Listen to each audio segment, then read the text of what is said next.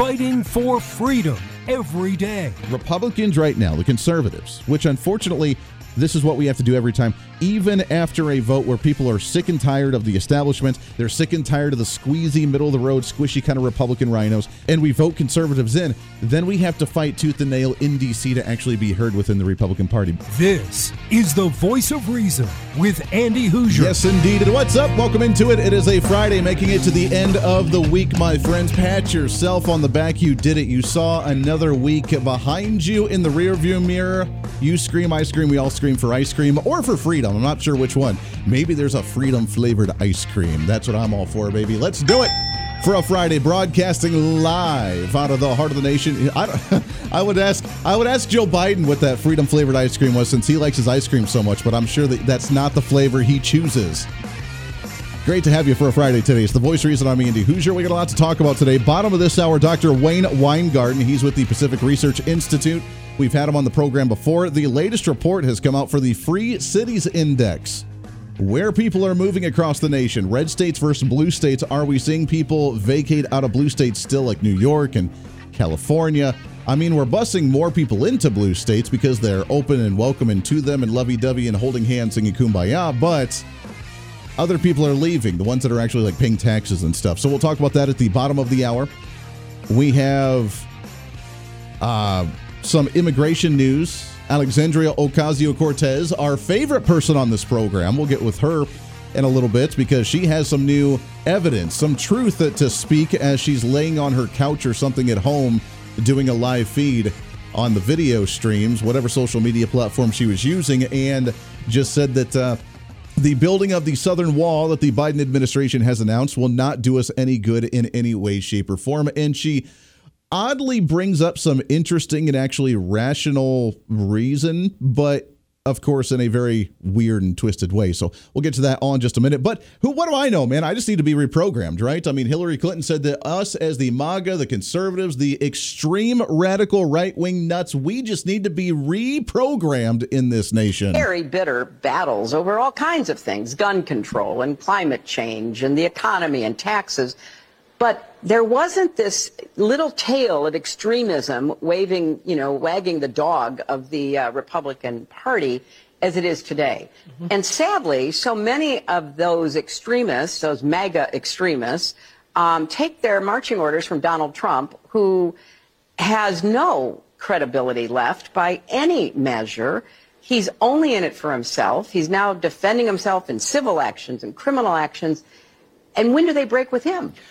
Because at some point, maybe there needs to be a formal deprogramming of the cult members, but something needs to happen. Wow, something needs to be done to the cult members of I love the terms that they use. Remember, the conservatives that have voted out Kevin McCarthy are now the quote-unquote hardline Republicans for the budget, willing to shut down the government. These are the extreme MAGA Republicans, the extreme right. Joe Biden's essentially called us the domestic terrorists. I love all the nice, fun, lovey-dovey, collective unifying names that they call the Republicans, because outside of that didn't make any sense to me. And no sidewinding, bushwhacking, hornswoggling, crocker is going to roll away, biscuit cutter. Pretty much. That's what I'm saying. Let's get into our What's Trending today. What do you say?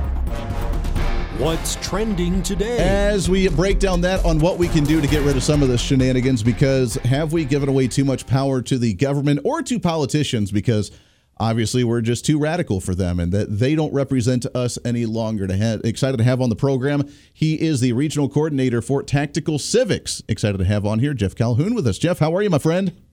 I'm doing great, and appreciate you having me on your show, Andy. Yeah, I'm excited to chat with you. I mean, did that make sense? We're just the radical hardline Republicans. We are the extremist MAGA conservatives. We are the domestic terrorists, essentially. With that kind of talk coming from the federal government, I don't know how much we actually are represented up there. What do you think? Yeah, well, when you watch the political theater that's been happening for the past week with McCarthy, I'm trying to remind people that we have two problems in America. Number one is that the people's house is not the people's house anymore. And it hasn't been for a long time, but we've been programmed and conditioned to think that all political solutions happen from a top-down structure, and that the founding fathers created a system that was designed for every political process to happen within the operations of government itself, and the people were supposed to be kind of moved off stage as far as possible. That's what, when we hear about, checks and balances and separation of powers and all that, that's what most people have in mind, is that it's a system that operates on its own, it's self-correcting, and our only involvement is every 4 years when we go to the voting booth.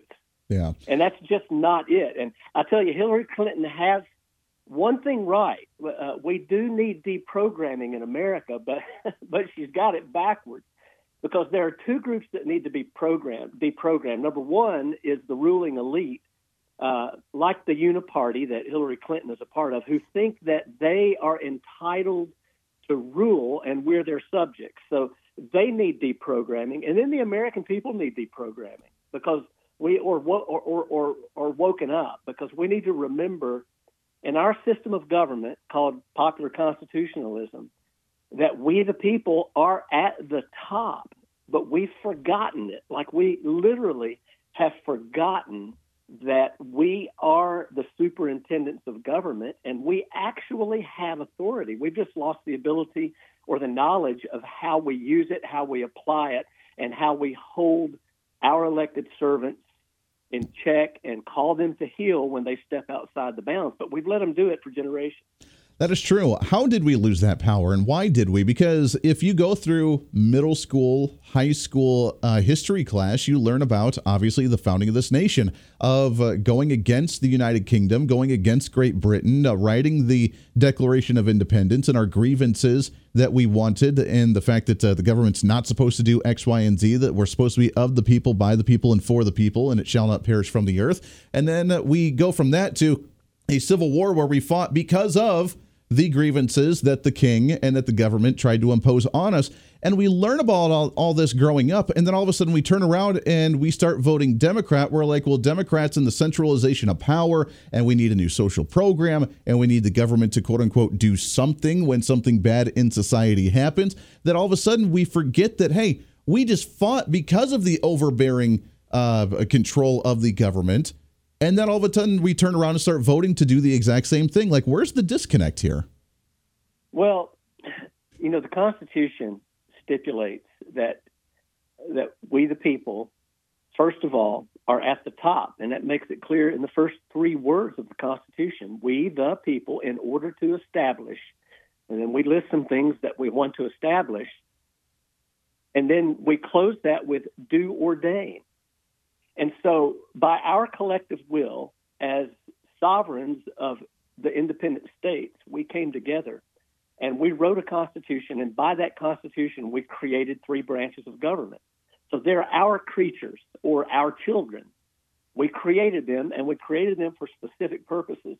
And what we've forgotten and really have barely ever even lived into is that it has always been our job, our responsibility, and our authority to enforce the Constitution, because we have to remember, we didn't write the Constitution to govern us. We wrote the Constitution to govern our creatures of government, to give them specific duties.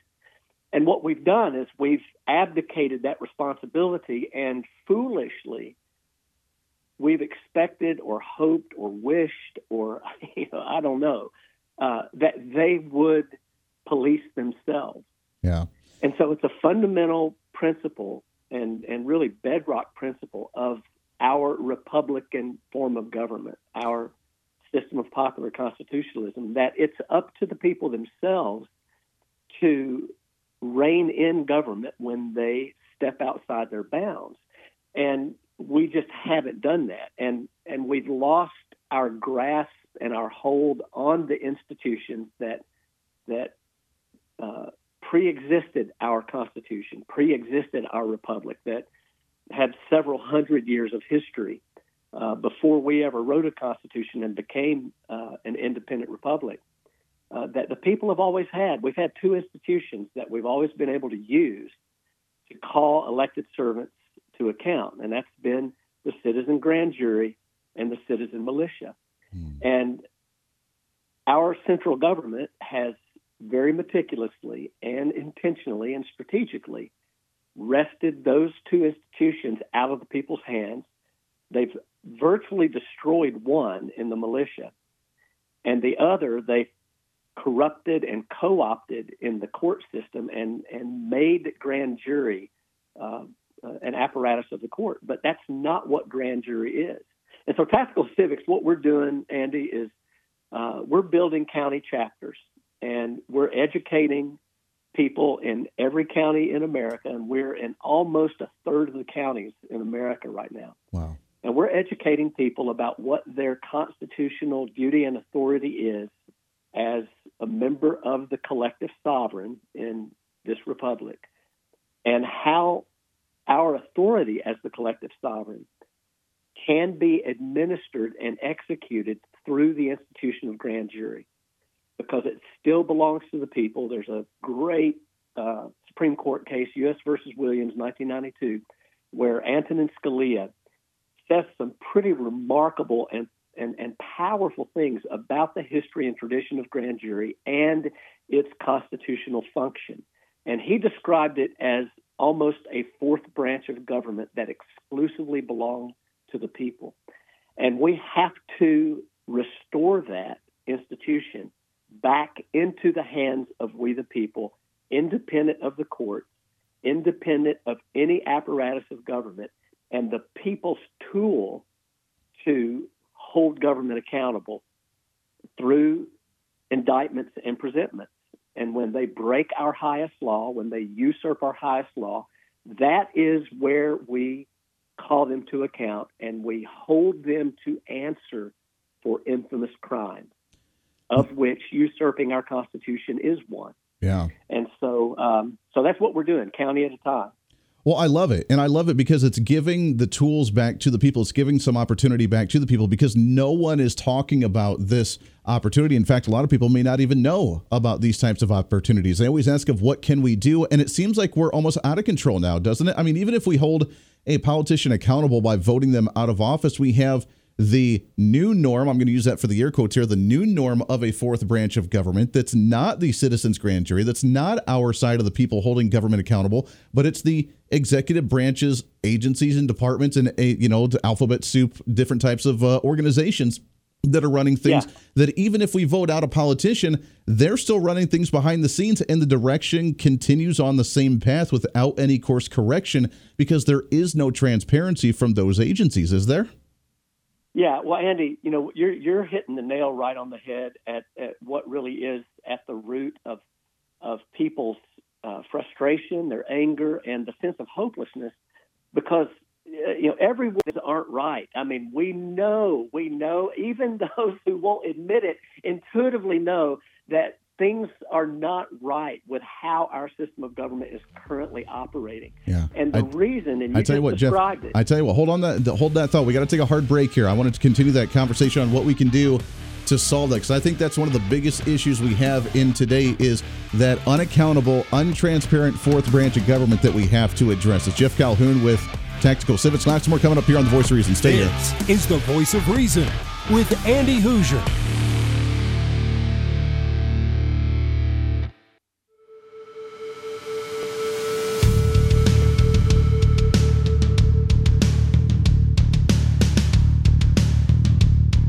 Fighting for freedom every day. This is The Voice of Reason with Andy Hoosier. Most people, the vast majority of Americans, are hoping that their government just takes care of their problem. And they don't have to think about it in detail at the kitchen table or at the dinner table. Oh, I was not aware of that. I didn't realize the government just wanted to, take care of us. We just want you to take care of us. We don't want to think about these pesky issues any longer. Good golly, Jeff Calhoun, Tactical Civics. You can find them online. TacticalCivics.com is the website. If you want to learn about ways to begin to wake up, not be woke, but be awakened of what the heck's going on in society, because that is a mindset that a very large portion of society has. They believe that we just want government to take care of things. We just want to live complacency. We just want to have fun. We just want to have a good time. And we should yield ourselves to the federal government. How could I be the President of the United States of America and not speak out against the violation of human rights? I told him that unlike other countries, including Russia, we're uniquely a product of an idea. You've heard me say this before again and again. I'm going to keep saying it. What's that idea? We don't derive our rights from the government. We possess them because we're born, period. And we yield them to a government. Oh my, I wasn't aware of that either. Jeff, did you know that? We just want to live complacent. We just want the government to take care of our issues. And while we have natural born God-given rights, we just yield them to the government so they can take care of us. Oh, God, that is just... Wow. I mean, it blows my mind when people actually try to defend some of that. I know. Well, that's just one more example of how twisted the thinking has become about who we are and what our system of government is. And, Madison put it clearly, said, the powers, the duties, responsibilities of government are very few and very limited. But the power that belongs to the people is virtually unlimited. And that was a principle that was repeated over and over and over again by the founders. It appears in virtually every single state constitution, and that is that all power being originally inherent in and consequently derived from the people at all times have the right to alter, abolish, or reform government when government ceases to do the duties that the people gave them to do. Mm-hmm. And so we didn't yield our power. We delegated certain responsibilities and duties to the government, and we retained our power to be able to say, hey, you're not doing that, and so we're going to call you to heel. And that's the misconception that so many of us have, is that our only recourse is voting them out of office. But voting them out of office only makes sense if they are making insane applications of actual delegated responsibility. But what do we do when they actually do things we have not authorized them to do, which they do every day? Yeah. Well, we have to enforce the Constitution and indict them for their crimes.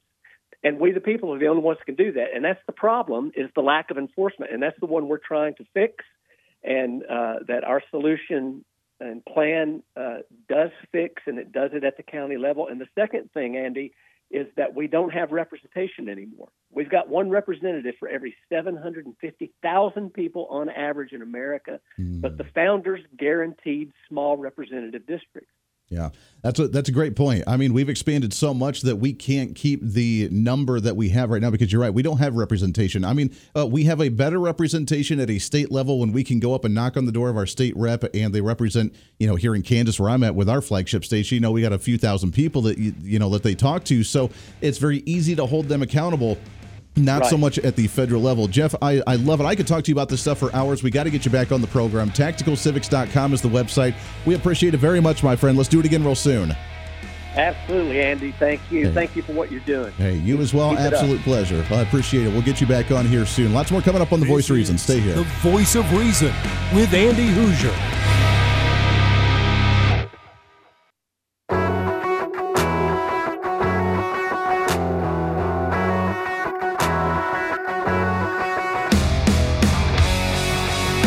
When Reason meets radio.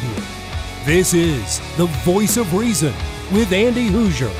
Yes, indeed it is. What's up? Welcome into it on the home stretch here. Last half hour of the program. Oh, how it flies right on by. Fastest hour of radio on, radio. Multiple stations all over the place, plus TV, live streaming, podcasting, however you check out the show. We love you to death, and happy Friday to you. Making it to the end of the week. Can I do this, please? I really want to do this. This is driving me nuts. I need to. We haven't done it in a while. We have not had fun with our low-hanging fruit, very easy, very fun person to pick on because, I try to avoid the easy conversation, but we have to. Please just... I am told this is a garbage disposal. Yeah, that person. Yeah, she's back in the, I guess, media-ish after doing a live video stream, which looked like she was sprawled out on her couch or something, chatting with people.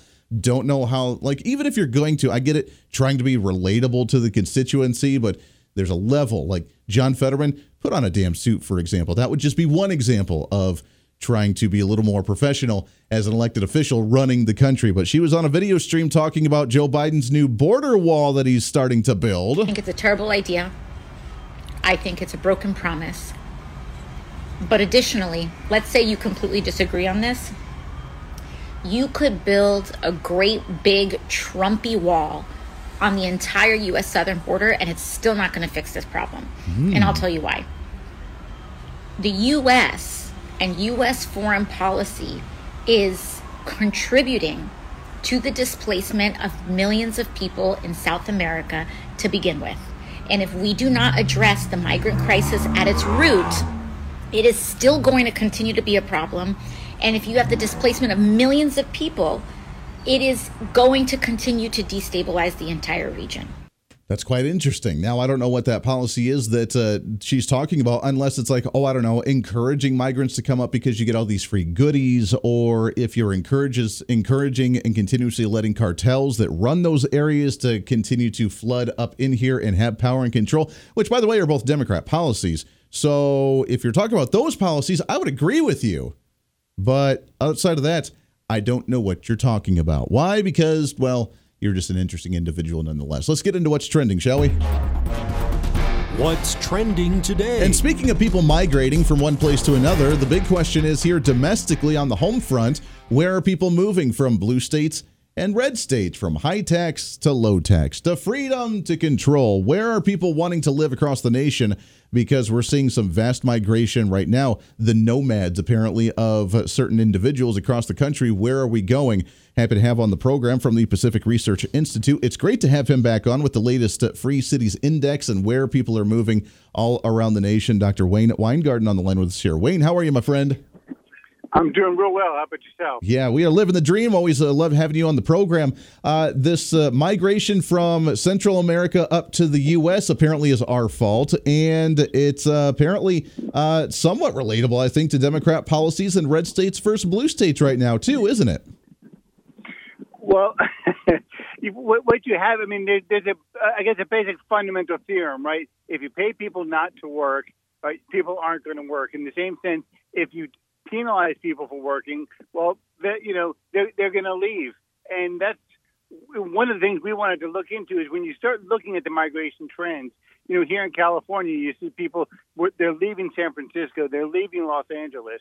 And so we wanted to get an idea of, well, is there commonality in terms of where people are going to? And exactly what you've been saying, people are leaving high tax, high regulated states, and they're going to the states that are lower tax, that have more economic opportunity, that run the government better so they have better services, less homelessness issues. So basically, people with their feet, they're voting with their feet to choose pro-growth policy.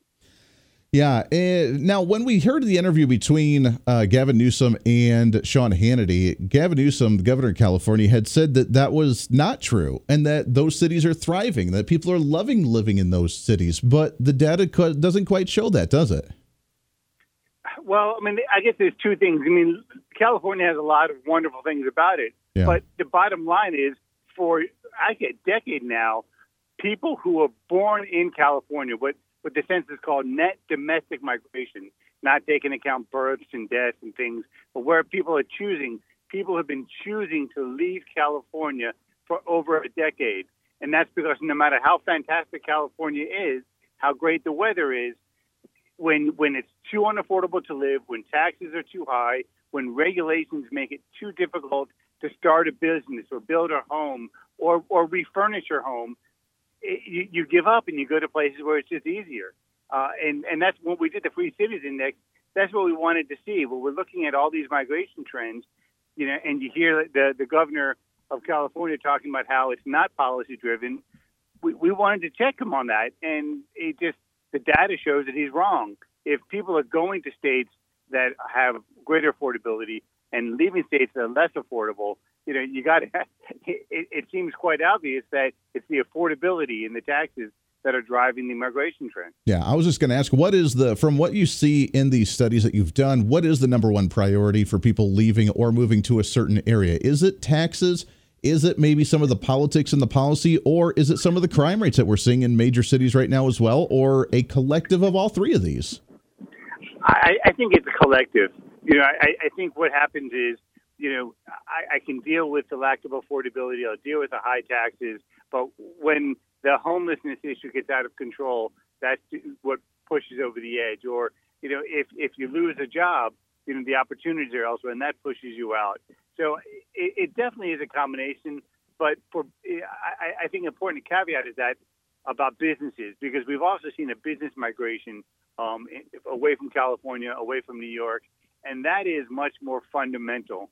That is much more about the taxes, about the affordability, about the rent. So that is much more economic driven. We've been talking about families, but businesses are migrating too, and that is clearly on a policy basis. Yeah. Where do you think businesses going? We've heard, obviously the big news was Tesla a couple of years ago going from California to Texas. We've had, I live in Kansas, so we focus a lot on farming and agriculture. A lot of the dairy industry left California, moving to here in the Mid-America region for Kansas. But where do you think a lot of these industries are going right now? You just hit the nail on the head. It depends on what the industry is. So I was just in San Jose today, right? Silicon Valley. That has moved to Austin to a large extent. And so, 10, 20 years ago, Austin wasn't a tech hub. Now, thanks to California, Austin is a tech hub. Like you said, dairy and agriculture, that's going towards the heartland. You see, because we won't drill for oil here, you're seeing less oil and gas extraction in California, but North Dakota is filling in that gap. So it's very industry driven. But again, commonality is states that actually want that economic activity, that incentivize that economic activity, they're the ones that get it. Yeah. Let's look at the state of New York, for example, in New York City, because obviously they've been in the news with the immigration issue where they were open policies, open borders. We got to bring people into the country. We start getting migrants going to the city, and now they're about, we need to lock it down. We don't have enough money and resources to take care of these individuals. Is the migrant issue, do you think, right now causing a lot of concern about not only homelessness, but crime and just who's coming into the community for people to want to leave those areas as well, do you think? Yeah, I'm not sure it's a crime issue when you're talking about migrants. I think the bigger issue, though, is the cost of it. You can't have an open border and a generous welfare state because you bankrupt, if it's the city, the state, the country, whatever the case may be. Both of those can't coexist. And so it's easy to say, we have a generous welfare state when you don't have the migrants coming. And so what really is happening is that overly generous program that New York City has, that New York State has, is crashing into reality that you can't, it's just not fiscally possible to have those generous benefits and allow that type of migration to come in. And what you're actually seeing, because the infrastructure is not there, the hotel rooms that go for $400 a night, the city or the state is paying to the hotel chains $400 a night to house the migrants because there's nowhere else to go. Again, just patently unsustainable and unaffordable for the city. And the city has enough problems on its own trying to deal with the subway, trying to deal with just managing a very difficult city to manage. Yeah, that is very true. Here's the big question. With the continued migration and the shifting of the populace moving from high-tax states, high-regulated states to the more freedom and economic-centered states like that, at some point, the social experiment's got to adjust and the pendulum has to swing, doesn't it? If so many people continue to move out of California, continue to move out of New York, at some point, the tax base is going to be so low, the state or the cities themselves are going to have to try to do something to incentivize people to either maintain or to stay there, aren't they? They're going to have to start changing policies if it gets too bad. But what is that point? I'm optimistic for exactly that point. Remember, Prop 13 in California in 1978 was the precursor to the Reagan Revolution. So the Reagan Revolution and the tax cuts at the national level actually started in California. New York City in the 70s was bankrupt, and then they became the safest city in the country, and they became a powerhouse and economically thrived.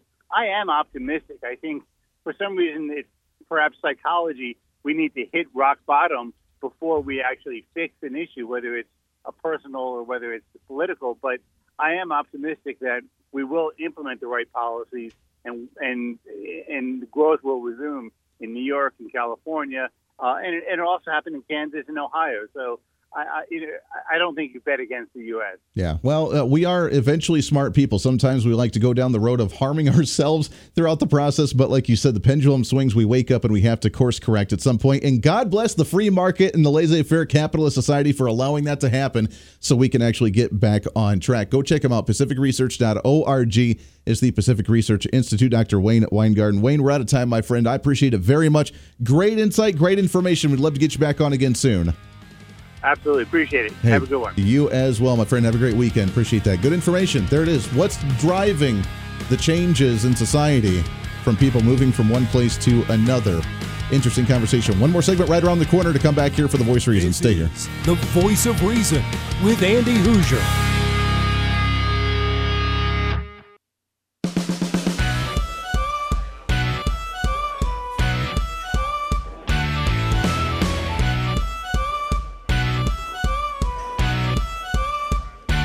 Fighting for freedom every day. The Voice of Reason with Andy Hoosier. Yes, indeed it is. So we have the deprogramming of America happening right before our eyes, and apparently Hilary Clinton's the one wanting to do it. It makes you wonder why she's back in the media, right? Hilary Clinton, she just kind of ducks and she peaks up for a little bit, goes back down, peaks up a little bit, goes back down. Her approval ratings are like that as well, but on the opposite spectrum. It's kind of like a wavelength. You ever see the wavelengths of like radio waves where they like cross each other and they're like the waves up and down, but they counteract each other. They're opposites. And it's just like Kamala Harris. Whenever they speak and they try to peak up again, the popularity goes down. When they disappear forever and we don't know where they're at, then the popularity goes back up because, well, hey, we've never heard from that person in a while. Oh, that's been kind of nice. Yeah, that's great. I love not being able to hear from that individual. And now it makes sense why is she's maybe looking for another presidential run with no clear front runner for the Democrat Party and Joe Biden that is going to be partaking in the Operation Joe Biden trip down the stairs while trying to tie his shoe relatively soon. Very bitter battles over all kinds of things, gun control and climate change and the economy and taxes.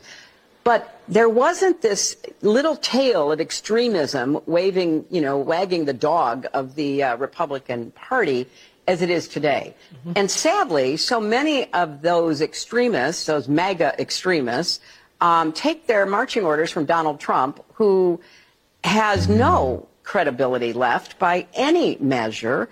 He's only in it for himself. He's now defending himself in civil actions and criminal actions. And when do they break with him? Because at some point, maybe there needs to be a formal deprogramming of the cult members, but something needs to happen. And how the deprogramming of the cult members? Yeah, I will have to say there is one thing I'm very upset about from Donald Trump, and that is one promise that he made that has not been fulfilled, and that was the fact that Hilary Clinton is not in jail. Because can you imagine if she were in jail right now, she wouldn't be able to say these types of things. The radical, the self-centeredness of Donald Trump, the evil narcissist that just wants the political power again, while he's being completely beat up from the left side constantly every day of his life, continues to run for public office. I find that quite fascinating. Honestly, that's an interesting, scary, ridiculous comment that she made. But what she says after that, when the host of CNN, by the way, that's where the audio clip was from CNN, when they asked her, how do we do that? How do we deprogram the Republicans? What do we do here? Her response, I think, is even more weird than what that comment was. At this point, I think, sadly, he will still likely be the nominee, and we have to defeat him. And we have to defeat those who are the election deniers, as we did in 2020 and 2022. And we have to, just be smarter about how we are trying to empower the right people inside the Republican Party.